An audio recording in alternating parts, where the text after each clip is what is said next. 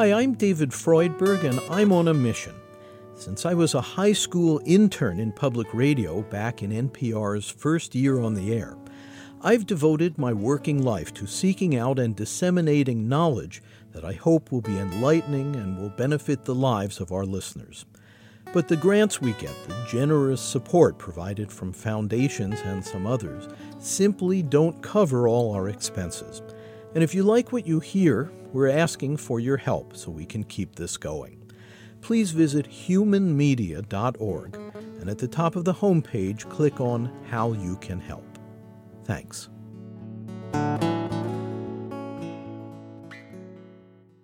Humankind is produced in association with WGBH Boston and supported by the Humankind Program Fund. Additional funding for this series has been provided by the Corporation for Public Broadcasting, the National Institutes of Health, the Annie E. Casey Foundation, and the Park Foundation.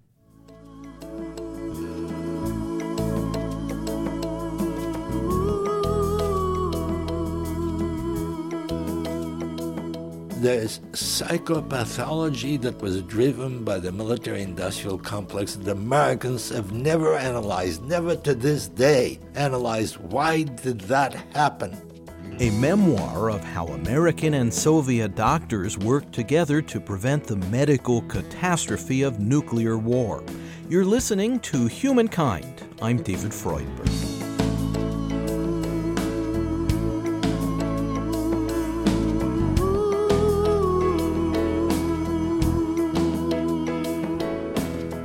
This is the tale of how physicians on both sides of the Cold War divide reached out to each other to stop what they saw as the madness of the nuclear arms race. The seed was planted in 1946 when the New Yorker magazine devoted a full issue to interviews with survivors of the atomic bombing of Hiroshima, Japan, that claimed 120,000 lives a year earlier. The article was read by Bernard Lown, brilliant 25-year-old doctor who had emigrated to America from Lithuania at age 13 and would later receive the Nobel Prize. It was a searing story that had not been told. The magnitude of the horror, the capacity of human beings for the first time to make life on Earth unlivable. But to be honest, it didn't penetrate. The story was told and I suppressed it. I didn't respond in terms of action, translation into deeds. It was there as sort of meandering anxiety in the back of mind. What if a warning siren sounds? What should you do? Look for cover, the nearest cover. Don't try to make it home unless home is the nearest place to go. Don't hesitate. Find cover. Finding shelter quickly may save your life. If you can't get into a house, get behind a wall or a steep embankment on the side away from the city. An instructional film shown in elementary schools in the 1950s, one of many frightening messages Americans heard about the terrible destructive power of nuclear warfare. It formed the backdrop for an age of apprehension that fueled the armaments buildup of the Cold War between Soviet Russia and the United States. Dr. Lown didn't take up the problem of nuclear war until the early 1960s, when he was a professor at the Harvard School of Public Health. At that point in my life, I was nearly at an apogee of a career in medicine. I had focused on the issue of sudden cardiac death. Now, sudden cardiac death is the leading cause of fatality in the United States. It claims probably a life every 90 seconds, around the clock. It comes unannounced, and in 25% of patients, it's the first indication of having any heart disease. The thinking in medicine at the time was that sudden death was the end stage of advanced heart disease. My research led me to an opposite conclusion, that it was an electrical accident that was reversible and preventable. And I went on to develop the defibrillator, which revolutionized the practice of medicine by virtue of this concept. That's what the EMTs might bring. Yes, what you see all over. A defibrillator uses electrodes affixed to a heart patient's chest. It delivers an electrical charge that can restore heartbeat, saving the patient's life. Dr. Lown also developed a machine that can correct rhythmic disturbances of the heartbeat.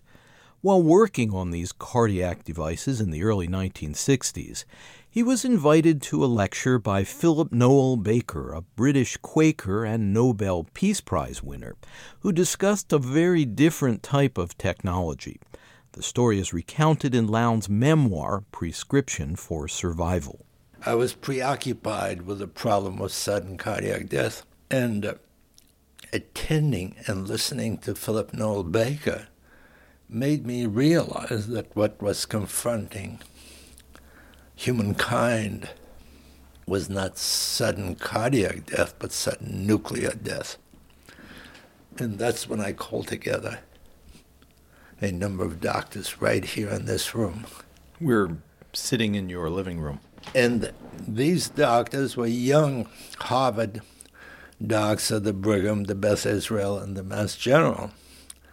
And we'd come and meet here every 2 weeks and try to ponder. At first they were uneasy, skeptical. What could doctors do? Was it legitimate for doctors to concern themselves with these social political issues? And my argument was, I think, eventually persuasive, that human survival is not a political issue, it's a medical issue. Hammering away, it's a medical issue. If your patients die, it's ultimately a health issue, a challenge to you as a profession. So we were meeting, and there was a sense of desperation because we began to understand the magnitude of the issue, the instability of the nuclear establishment, the fact that it was a house of cards that had to collapse. What should we do? House of cards in the sense of? In the sense that nuclear arms were accumulating, and the very nature of nuclear weapons is that you have to strike first. Because you no longer around to strike in retaliation. Yes, because if you strike first, you diminish do away with the silos of the opponent, and therefore delimit the harm, the destruction that you confront. So you have to strike first. The other one knows that you've built up more, so the other is building up more.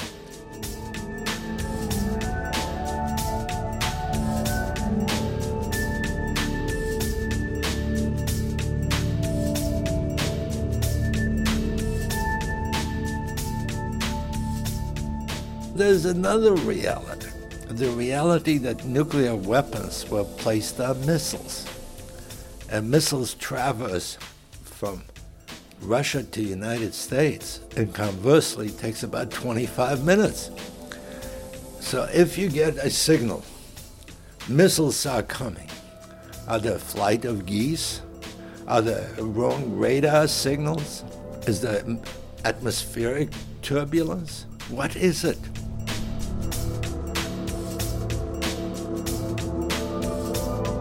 But you have only 25 minutes. How do you resolve that? So increasingly, infallible computers built by fallible human beings were supposed to sort out this information and respond appropriately. It was sooner or later, if you look through the history of the era, in retrospect now, you find there were numerous false alarms where we came just to the very edge of the brink. According to the Global Security Institute, thousands of nuclear warheads remain on high alert, which means once launched, they cannot be recalled. There have been more than 20 recorded cases of false alarms, including computer glitches, where nuclear explosions were narrowly avoided. And if accidental war isn't frightening enough, the world came to the precipice of intentional confrontation between nuclear-armed countries when American surveillance spotted Soviet bases in Cuba, as announced by President John F. Kennedy in October 1962.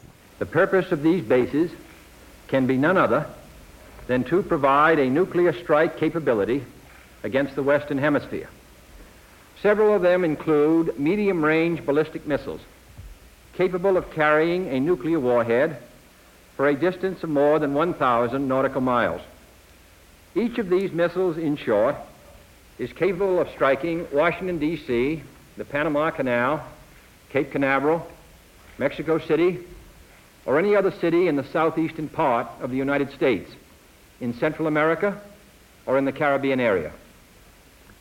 Additional sites not yet completed appear to be designed for intermediate range. So what we did is decide to be absolutely brutally frank with the American public, bomb Boston virtually, and extrapolate the medical consequences. So what would it actually be like? What would be the physical damage, the medical damage, the psychiatric damage? Were, God forbid, a city like Boston actually a target of a nuclear attack? But remember that Boston would not be the individual target. There would be hundreds of other places targeted. So Boston couldn't turn for help the way Hiroshima or Nagasaki.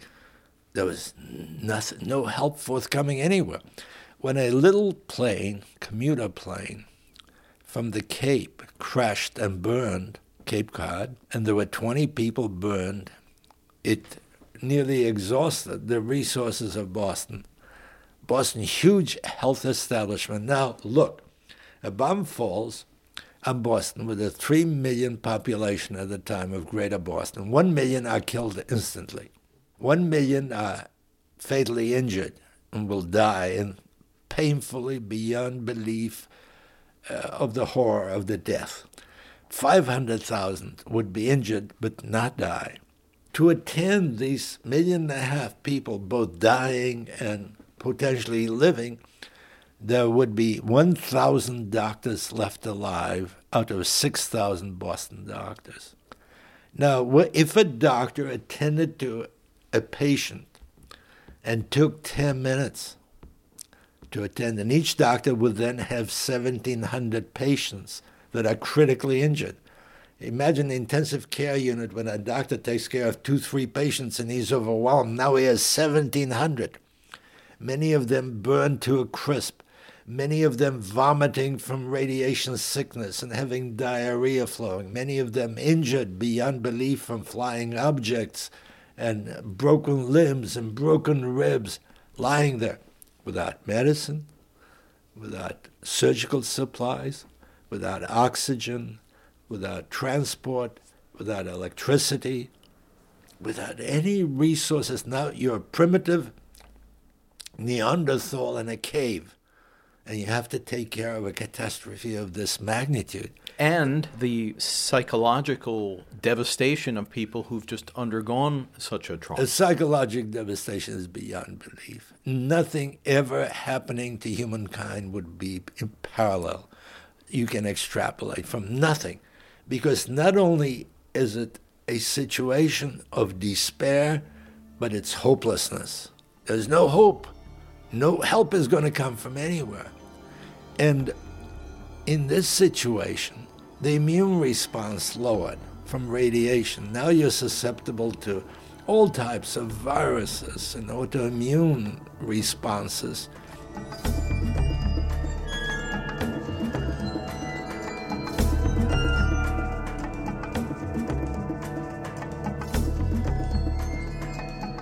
We're talking with physician Bernard Lown, recipient of the Nobel Peace Prize and author of Prescription for Survival.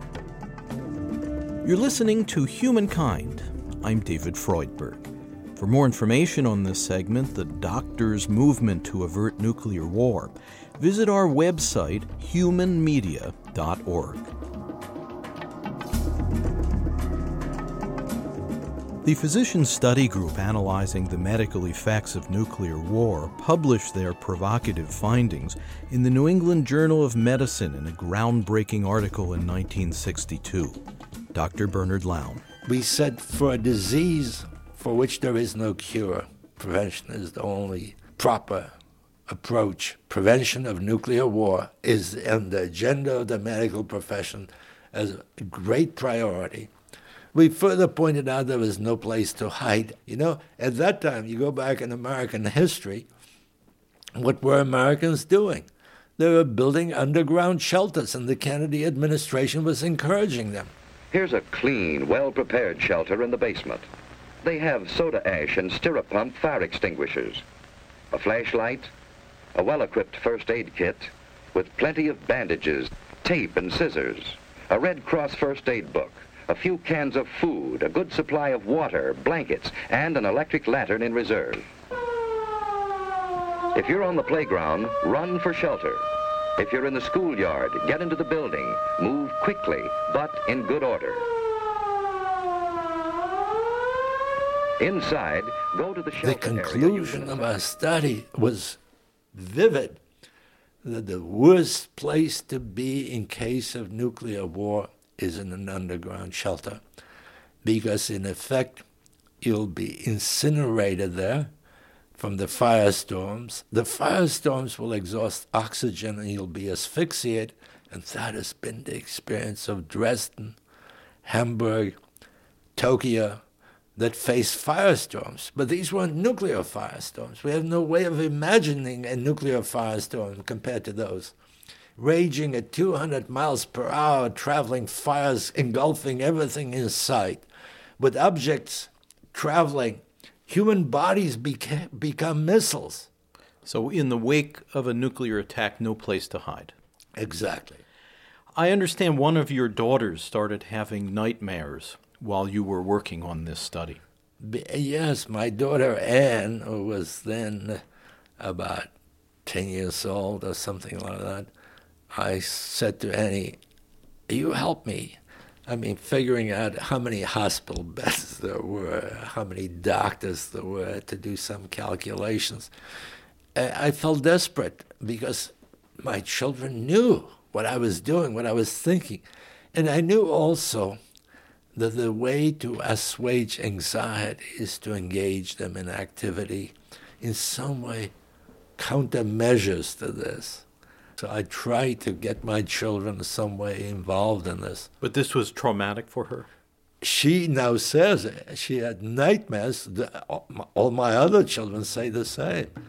They had nightmares till their adulthood because of this activity of mine.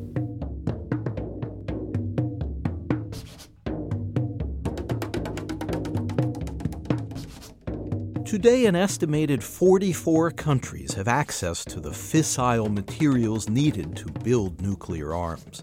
There are 30,000 of these weapons in the world, the vast majority in the United States and Russia, but some are found in China, Great Britain, France, Pakistan, India, and Israel. Radioactive materials generated by detonating or testing nuclear arms remain in the Earth's ecosystem for thousands of years. This spooky arsenal poses an incomprehensible threat to the very survival of humanity. Dr. Bernard Lown. I think that there is something profoundly evil. The reason I say it's evil is this is what we inherited from the Nazis. This mentality of firebombing of cities. This mentality of collateral damage, where we developed a language to sort of protect us psychologically, collateral damage. When you kill women and children, it's collateral damage. So using attacks on civilians as a tactic of war to terrorize the population. That started with World War II. And now we have lost all sense. Can you imagine stockpiling genocidal weapons? Look, at the height of the Cold War, we and the Russians had 16,000 megatons. 16,000 megatons of nuclear destructive power. To give you a sense of of size, magnitude. During World War II, terrible war that claimed 50 million victims, it was 11. 11. 11. Now we have 16,000. You know what a megaton is? A megaton is 1 million tons of dynamite. 1 million tons of dynamite to be transported by a train. The train would be 400 kilometers long. I mean, try to get a sense of this. That's what we were stockpiling, we and the Russians. It made no sense. This was a social, political psychosis. Why was there such a buildup if the extent of it was so unnecessary? Well, why are you asking it of me? I'm a potential victim. You're asking me this question. Why are people, if some psychotic behavior is going on in some institution, why do you turn to the innocent observer like myself and say, why is it going on? Because there's psychopathology that was driven by the military-industrial complex that Americans have never analyzed, never to this day analyzed. Why did that happen? Because if that happened, it shows something extraordinarily wrong.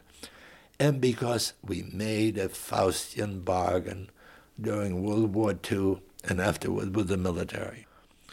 And that is what Eisenhower spoke about so movingly in his farewell address. Good evening, my fellow Americans.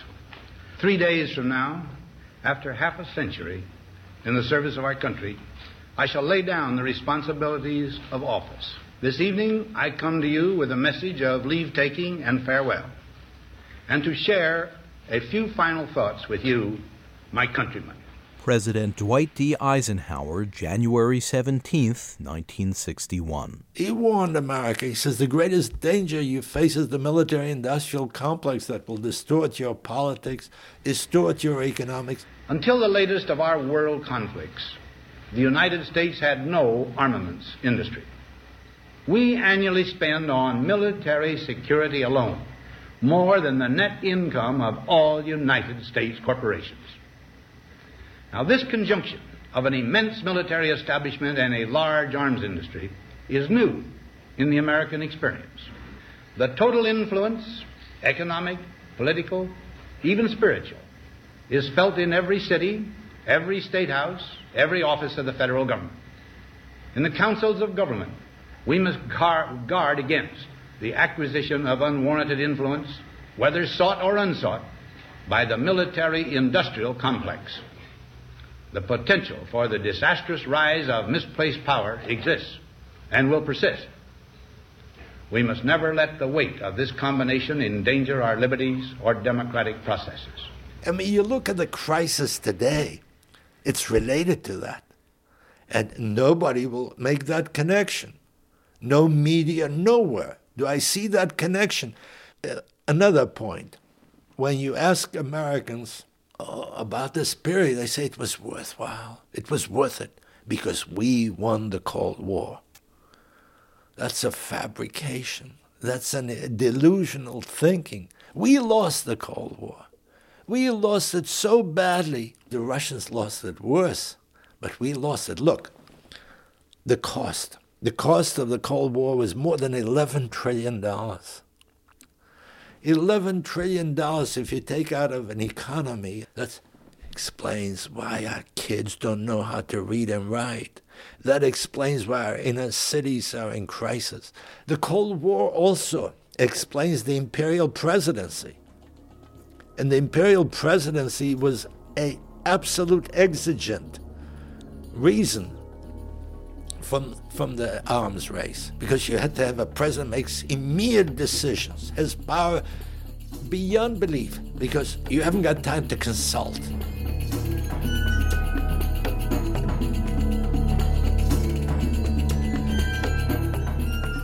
Well, when the Soviet Union collapsed in the late 1980s, the massive military buildup, including in nuclear weaponry under President Ronald Reagan, was widely credited as the leading cause for the collapse of the Soviet Union. How do you see that? I see that as complete distortion of history, complete distortion of history. The point is, I am not a politician, economist. I traveled to the Soviet Union about 30 times. In 1980, I was certain the Soviet Union is not going to last. I knew that. I knew that because it wouldn't last in the form that it was. I didn't know what was going to happen. That was the year Reagan was elected. Yeah. And that began my journeying to Moscow. I had at least 30 of them. And I began to see that because as a doctor, I go into a coronary care unit and I see equipment like monitoring, defibrillators, cardioverters, pacemakers, most of them dysfunctional. To take blood samples, they didn't have modern equipment. They didn't have vacuumeters. They didn't have adequate syringes. They didn't have, in many of their hospitals, they didn't have water, hot water, cold water, flush toilets. They didn't have any of that. I began to see the breakdown, the fact of their society. Furthermore, young people in their society who had done any travel knew that they were falling behind, and were very restive. And I knew that in another generation it'll change. And it made no sense to have a Cold War that threatens human survival because the threat of communism, because I was sure that it wasn't going to last. So if I knew that, how come the brighter people who were making a life of analyzing the Soviet Union didn't understand that? You're saying by the time Reagan entered office? Oh, yeah. But Brezhnev era was stagnant. Nothing was happening. Soviet society was moving. And a great deal of lying. Everybody was lying. Lying because they were too embarrassed to confront the truth. You've quoted Albert Einstein as saying the unleashed power of the atom has changed everything save our modes of thinking. Do you feel we've made the conceptual leap since Einstein said that over half a century ago? No. Because had we wouldn't face the various crises we are facing today. A crisis in terms of climate change that we haven't addressed. We haven't dealt with the nuclear issue. Dr. Bernard Lown, author of Prescription for Survival. His efforts with American and Soviet physicians to prevent nuclear war earned the 1985 Nobel Prize for Peace. The only way to have a world deserving of human beings is begin to utilize the enormous possibilities of science and technology to create an abundant life, which we can do readily. We can provide everybody with clean water. We can provide everybody with health care. We can provide everybody with a job. We can provide everybody with a productive, cultured life. Why don't we do that? Why? Isn't it time we ask that question?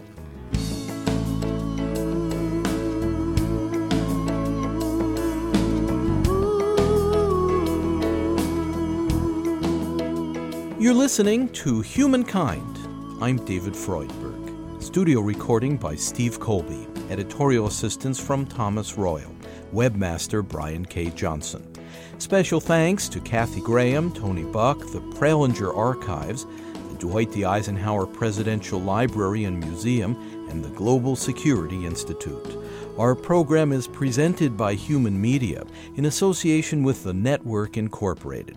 Program development provided by Shart Media. You can hear more episodes of our series at humankindpodcast.org.